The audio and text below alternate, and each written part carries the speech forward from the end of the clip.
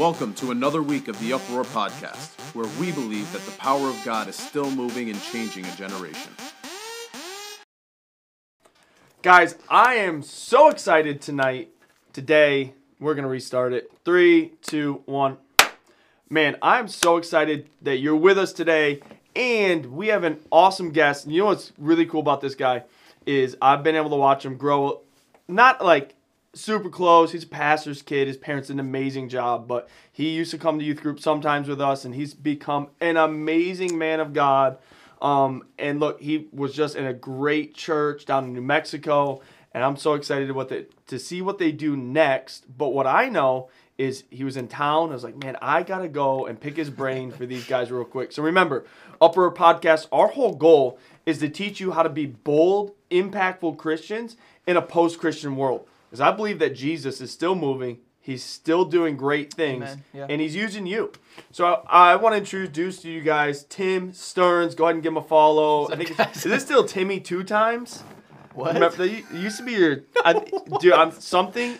Maybe it was your email. No. Something. I don't know. I'm telling you, I'll find it. I'll find it. No idea. It's all right. But guys, this is Tim Stearns. He's the man. And we're gonna talk today. Well, thank you. We're gonna give you some cool stuff. That was a sick intro. I've never had an intro like that before. That was good. Look, I love him. He's great. He's a singer-songwriter, preacher, Well, here we go. ministry leader, a community indoctriner. He's all these things. That's deep, dude. That's wild. He just said that about me a second ago, so I had to flip it on him. But no, we're happy to have you guys. So look, I'm just throw it his way, and we're gonna discuss this amazing topic.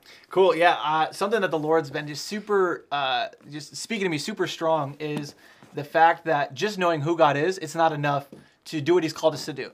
Now, when you start off, this sounds a little like scary. It's like, what? I mean, knowing God, like that's right. That's super important. That's like enough. But for real, knowing God isn't enough. And here's what I mean by that. So, man, I don't even know where to start. We could start with the Israelites. So, crazy stuff happens, they're in Egypt, they're in slavery, they're working dumb hard. They finally get delivered. God parts the Red Sea. This is a crazy thing. God parts the Red Sea right in front of them. Big deal. No, whatever. And it happens. They walk across on dry land, another miracle, which is crazy, and it means a whole lot, but we ain't got time for that. They walk across on dry land. They get there. God does amazing stuff, delivers them out of Egypt, and then He tells them to go get the promised land. He's like, I got this land for you. He says, all you got to go do is go take it. That's it.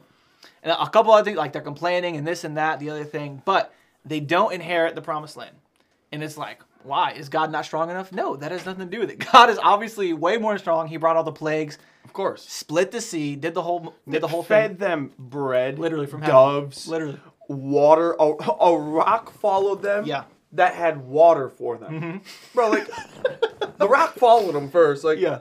They didn't have to pull it. The rock followed them, which is crazy. Yeah. Just like, honey, get the kids, and the rock's just falling behind. Anyways, so like nuts. It's like a trailer. God got lights on it or something. But legit, God does all these crazy things, and then they go right before the promised land, and cut the story short, they don't inherit it right away because they go to the land, and they, you probably heard this story, but they send out these spies to check out the land, see what it's all about. It's got these big old walls and all this thing. And there's giants who live there. So they're like, all right, it's giants. Like, we're regular-sized people. They're like, literally giants that live there. I know this is kind of weird. Sounds mythical, but legit, there's giants. Yep. And some dudes, they come back and bring the food, and it's like giant grapes that they like carry like a tree from 2 people. I'm not a big fan of grapes, so I love grapes. You're messing up. I don't really care. I mean, if it was like a big old thing of mac and cheese, now we can start talking. But like the food's big, the people are big, and they don't inherit the promised land because... And here's this crazy verse. It says they saw themselves as grasshoppers in their own eyes compared to the giants. Yeah. And it says, and so they were in the giants' eyes. They were grasshoppers in theirs. So as a man thinketh, so is he. It's this idea. It's all throughout the Bible. And it's the way that they saw themselves actually affected what they received from the Lord. It's true. Yeah. It's true. Even if you think about the greatest commandment in the New Testament, right? Mark chapter 12, 30 and 31. And you guys probably heard me talk about this a million times. Mm-hmm. Verse 30, love the Lord your God with all of your heart, all your soul, all your mind, all your strength. Yep. And love your neighbor as yourself. Yep. And people are like, well, love my neighbor. You messed it. You messed it up because it's love your neighbor as yourself. Yep. And really, Jesus teaches like self-love and seeing ourselves in the right light. Yes. And that's where so many people mess up is they see God properly, but they don't see themselves how God sees them. Exactly. And if we never see ourselves how God sees us, well, you're never going to accomplish anything. You're going to see yourself as a grasshopper, and all those promises, all those things that you find in the Bible, all those things He's spoken to your heart, you're going to discredit yourself. I think a lot of Christians, what they do is they just think they're not worthy. Sometimes they discredit themselves. I've seen that a lot, dude. Like, have you too? Oh, heck yeah. There's so many things that people don't get just access in a way in the Lord and in the church. As a Christian, they don't like receive out. The Bible puts it this way. Isaiah, I think it's 54, verse 17. It says, "It's the no weapon formed against you shall prosper." You know, that's right. Scripture reference. You got it. That is an amazing promise that no weapon formed against you will prosper. That's weird to me. So I do this thing where I take the Bible, I put it in real life. In my real life, are weapons formed against me? Are they prospering or not? That's good. And it's like if they are prospering, it's like then what's the disconnect here? Verse 14 in Isaiah 54, it talks. It's like the what do you call it? The prerequisite for like that blessing of no weapon formed against you prospering. It says, "In righteousness you will be established." So what happens is because people aren't established in righteousness, and here's my definition for righteousness. We use it in church a lot, and so it goes in one ear out the other. But righteousness, knowing who you are in relation to who He is. And so because they're not established in righteousness, weapons formed against them prosper. Yep. And that's why this thing is so huge. And that, even Matthew 6:33. Jesus, he starts off the bat. You know, he says, "Seek first salvation." No, that's not even what He says. He says, "Seek first the kingdom of God," and He continues the sentence, "Seek first the kingdom of God and His righteousness." That's right. Whose righteousness? Mine? No. His. My righteousness sucks. That's what the Bible says. It says filthy rags is what... And here's something crazy. Just a little side gross. note. The filthy rags is used, like the word there is what they use to like wipe their butts. So it's like gross. I mean, just a little side note. Doesn't really add on to anything, but... Use toilet paper. There you go. That's gross. It says our righteousness was filthy rags, but then... because of what Jesus did on the cross, oh man, there's a crazy verse. It says, "He who knew no sin became sin." Yeah. So Jesus physically became sin on the cross for us, so that we might become the righteousness of God in Him. I have that written down there. Oh, right here, dude. Thank you, God. 2 Corinthians 5:21. "For He, God, made Him, Jesus, who knew no sin, to be sin for us, that we might become the righteousness of God in Him." On the cross, when that happened, our righteousness, in essence, the way we see ourselves, the right standing that we have with God, how we see ourselves, switches to the righteousness of Jesus. Yeah. We inherit that right standing. Think about this. What's the place that Jesus has with God? What's their relationship like? I think it would be pretty solid. You know, Father, Son, did everything He asked Him to do, loved Him purely, went to the cross because they decided that, like, He sent Him to do that. Yeah. Like, I would say it's a pretty decent relationship. He's seen pretty well. It stands outside of time. The perfect Father ever. Sounds good. That relationship that Jesus has with Father God is a relationship that, because of Jesus, now that's super important. We can't, like, get away from that. That's anything we did. No, not at all. Because of Jesus, we have access to this relationship with God. It's true. It's almost like, to put it away, is like, God used to see us through the lens of our humanity and our sin. Yep. Now when He looks at us, He looks through like a lens of Jesus. It's like putting on a different pair of glasses. Like I could put on Tim's clear glasses and I'm going to see maybe that would be like the lens of sin. And then if I put on sunglasses, it's going to look completely different. Right. And that's how it is. He looks at you now through the lens of His Son Jesus, a.k.a. righteousness. Yes. Perfect righteousness. Yeah. John 1 says this about Jesus. He's the fullness of grace and truth. So He's looking at you through the lens of grace and truth. Yeah. And what He's seeing as a believer in Jesus who strives for holiness, who loves God, who sees themselves properly, He's seeing a reflection of His Son. Yeah. And just some verses to second this is Galatians 3:26. "For you are all sons of God." That's so good. Through faith in Christ Jesus. Will you say that real quick, though? Like, I want you to say this. If you're listening to this, wherever it is, just say this out loud. And don't be weird. Like, don't. If you're in the middle of lunch or something, don't stand up and say, "I am a son of God." But, like, just say this real quick. Like, I am a son of God. Yeah. I'm a son of God. That's powerful. Like, that's a realization you need to have. Don't just hear that. You need to own that in your heart. Yeah. Here's another one, Galatians 4:7. Therefore, you are no longer a slave, but a son. And if a son, here's what's crazy, then an heir of God through Christ. Co-heir. Again, A joint heir. Again, because it's all because of Jesus. Like, there's nothing we can do. So it's through Jesus, but because of that, we are now heirs. And this is like a real thing. We are royalty. We are 100%. nobility. The Bible talks about, like, in the age to come, that he's going to put us in charge over cities. Yeah. That's not like metaphorical. That's like real cities. Real. He says he's going to use the elect to... Yeah, well, even now in 1 Peter, he declares that you are priests. Yes. You are priests and princes. Kings and priests to our God. The reality is, like, how God sees us is sons. He sees us as royalty. And there's an attack. There's a legitimate attack about how we see ourselves. Yeah. And you think about it from a young age, and even younger now, we have what we should look like. We have music telling us what we should look like, what we should sound like, what we should covet. Yeah. We have friends that are saying what we should look like, sound like, and covet. We have not magazines anymore, but social media saying what we should look like, sound like, and covet. And the reality is, when we measure ourselves against that, we're never going to hit it because those things are all altered. Yeah. Like, those people probably don't actually have that much money. Right. They definitely have Photoshopped themselves. They definitely, like, it's all foolishness. But then we start thinking we're not good enough. Or even, like, dude, I had people when I was younger, like teachers that would speak negative things over me. And those things hold weight. Yeah, and they sit there, and you believe it. And there's a quote in this John Maxwell book, but it's by this guy Zig Ziglar. But he says this: it is impossible for a person to consistently behave in a way that's inconsistent with the way that they see themselves. Bro, that's so good. I know there's a lot of words, but let this sink in. It's impossible for someone to behave, to do something in a way that's inconsistent with how they see themselves. So there's actually, we didn't even talk about this before. That's actually like a scientific thing, and it's called cognitive dissonance.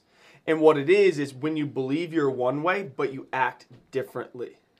It's crazy. And it's actually a crazy thing. So what they're saying is, like, if you're in an argument with someone who has like a cognitive dissonance, you call it out. So if they're like, well, no, I'm the nicest person in the world, yet they're like scream cussing you out, you'd be like, dang, I thought you were the nicest person in the world. And it makes them think, like, oh, shoot. Yeah. If it's something that's just sad and stuff. It's opposite of what they're acting. Yeah. And you can't consistently... It's impossible to consistently act opposite of how you believe about yourself. Exactly. So that means if you're going through stuff, and this is like, I don't say this to put like condemnation or anything, to put you down, but just to recognize it. If you think some way about yourself, or if you're doing something, that you must think that about yourself. So here's what's crazy: when Jesus saves us, it's like we're not trash. We're not sinners anymore. No. We're not pieces of garbage. We're not the filthy rags that we were talking, like the dung rags that you used to wipe. It's impossible. We're not that.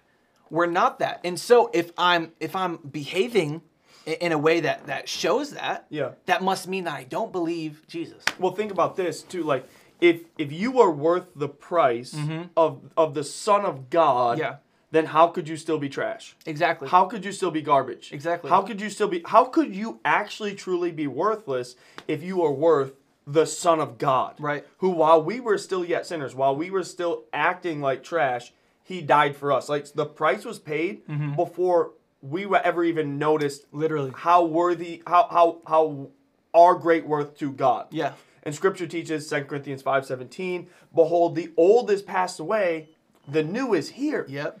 And I think what we need to make a decision of is, I'll never believe what Christ never said about me. I like that. I'll never believe what Christ never said about me. Because there is a war on how we see ourselves. Oh, 100%. It's easy to see God how he truly is. Yeah. Especially, like, and if you've grown up in church, it's easy to see God how he truly is. It's hard to see ourselves how we truly are in his sight. Yep. I want to read this, 2 Corinthians chapter 10. And this is talking about, like, spiritual warfare. It says this. It says, for though we walk in the flesh, we do not war according to the flesh. For the weapons of our warfare are not carnal, but mighty in God for the pulling down strongholds, casting down arguments. Check that. Casting down arguments and every high thing that exalts itself against the knowledge of God. Bringing every thought into captivity in the obedience of Christ, and being ready to punish all disobedience when your obedience is fulfilled. So the reality is, there will be an attack against how you see yourself and the knowledge of God that you have of him and of yourself. Yeah. That's one of the devil's devices to destroy you. Literally, you think about Jesus.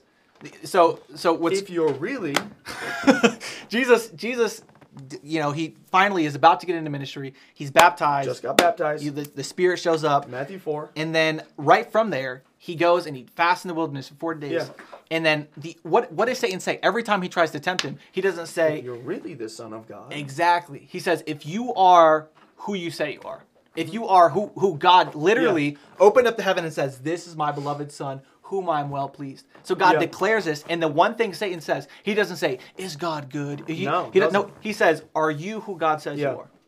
Because if he can get us to believe that we're not who God says we are, we're out of the fight. Yeah. We can believe God all day, but if we don't believe that we're worthy, then we'll never act worthy. If we don't believe that we're forgiven, we'll never act forgiven. Exactly. If we don't believe that we're loved, we'll never act loved. Right. And that's the problem, where it's easy to understand who God is, but who are you? Yeah.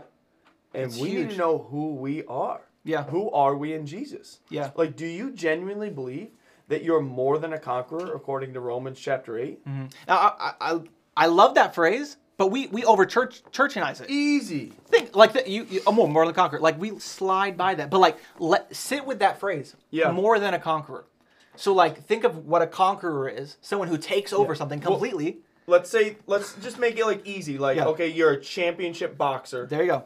You beat somebody up. Yes. You win. KO of the night. Yeah. Fight of the night. Yeah. You got the biggest prize purse of the night, and you come home, and your wife is sitting there. You know who's more than a conqueror? Not the boxer. It's your wife who gets the benefits. Now flip the story. You want to know why you're more than a conqueror? Because Jesus Christ defeated sin, death, and the grave. Yeah. And now you don't have to defeat sin, death, and the grave because you never could. Right. But you reap the benefits by believing in him through faith and obeying him through faith continuously. You're more than a conqueror because Jesus was the conqueror. Exactly. And now we just live through him.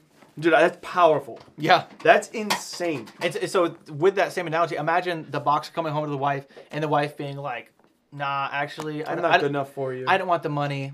Oh, you know, keep the car, actually. Oh, we should really... Like, that would be so foolish. That'd be so silly. Why would you do that? Yep, or even the wife being like, I don't think I'm worthy of you because you did so many great things. And he's sitting there begging, like, no, I love you. I'm so happy I could provide all this for you. I'm so happy and she's like, no, I'm just not good enough. Like, how annoying would that be? And you don't understand that, like, when I was 11, I made a mistake, and it was just so horrible. Like... Yo, wake the heck up, dummy. Yeah. He's saying that he loves you and he believes in you and it doesn't matter whatever had happened. Yeah.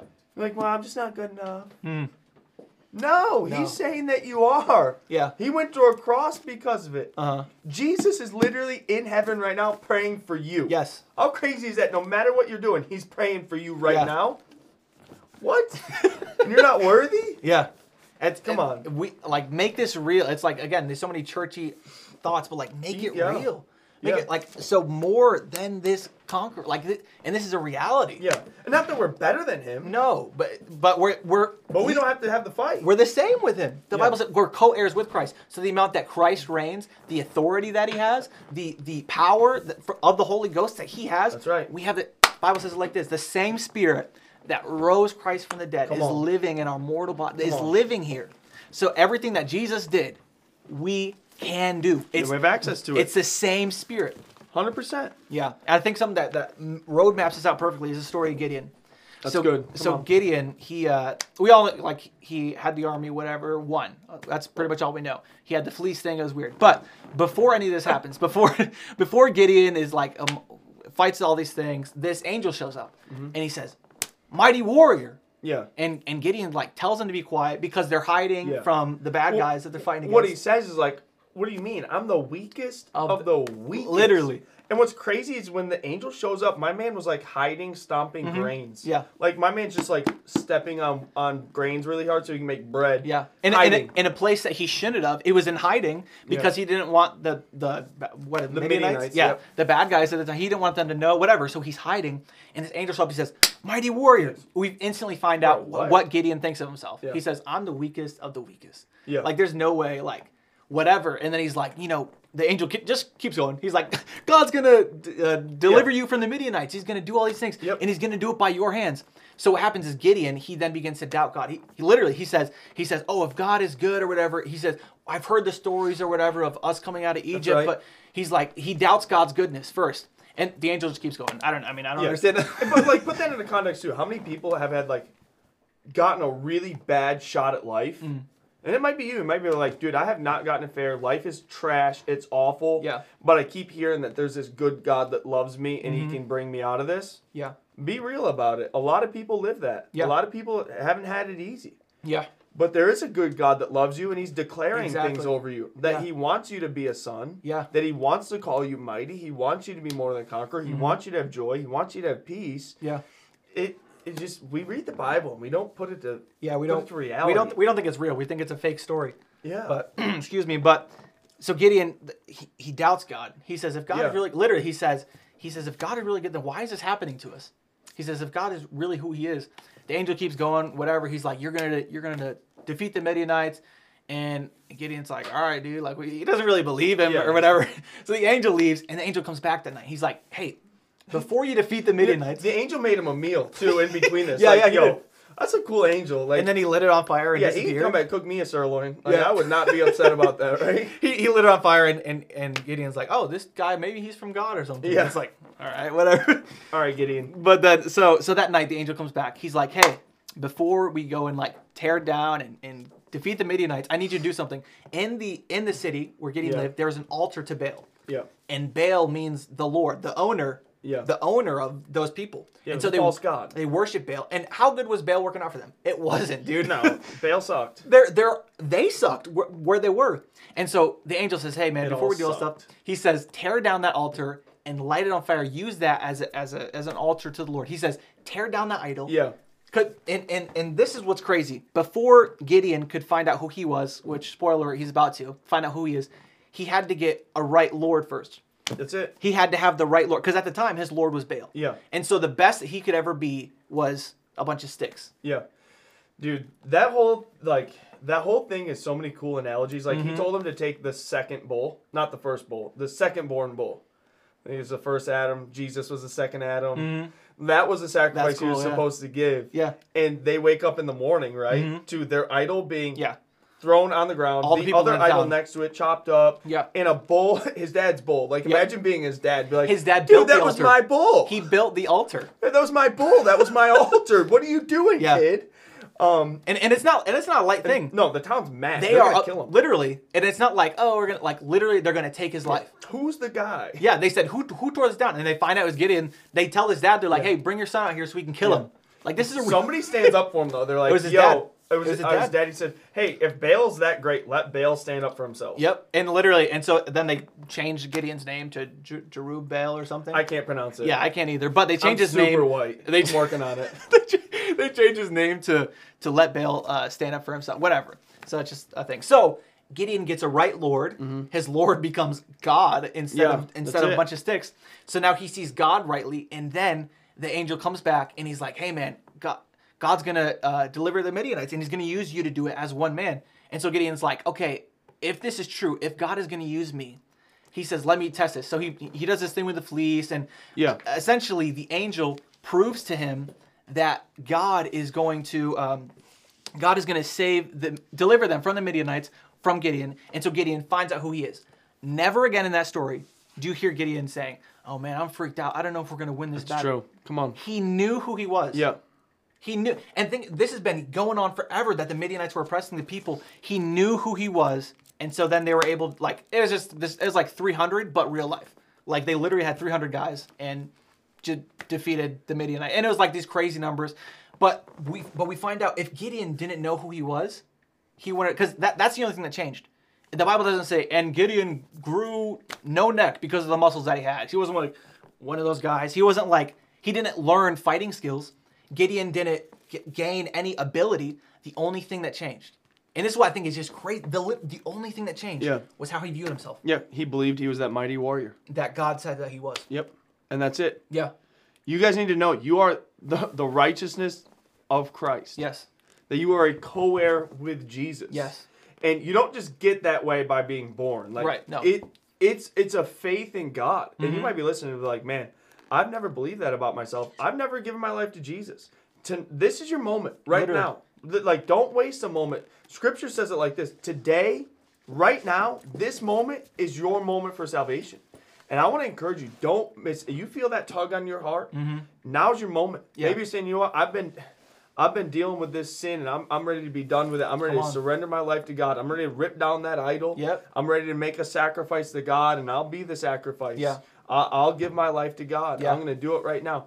I don't want to wait. Let's pray. Yeah. Let's pray. Tim, will you pray for them? Yes, pray with them. Sure. Pray this with Tim. God, you are my Lord. That's good. You are my owner. Amen. I'm not.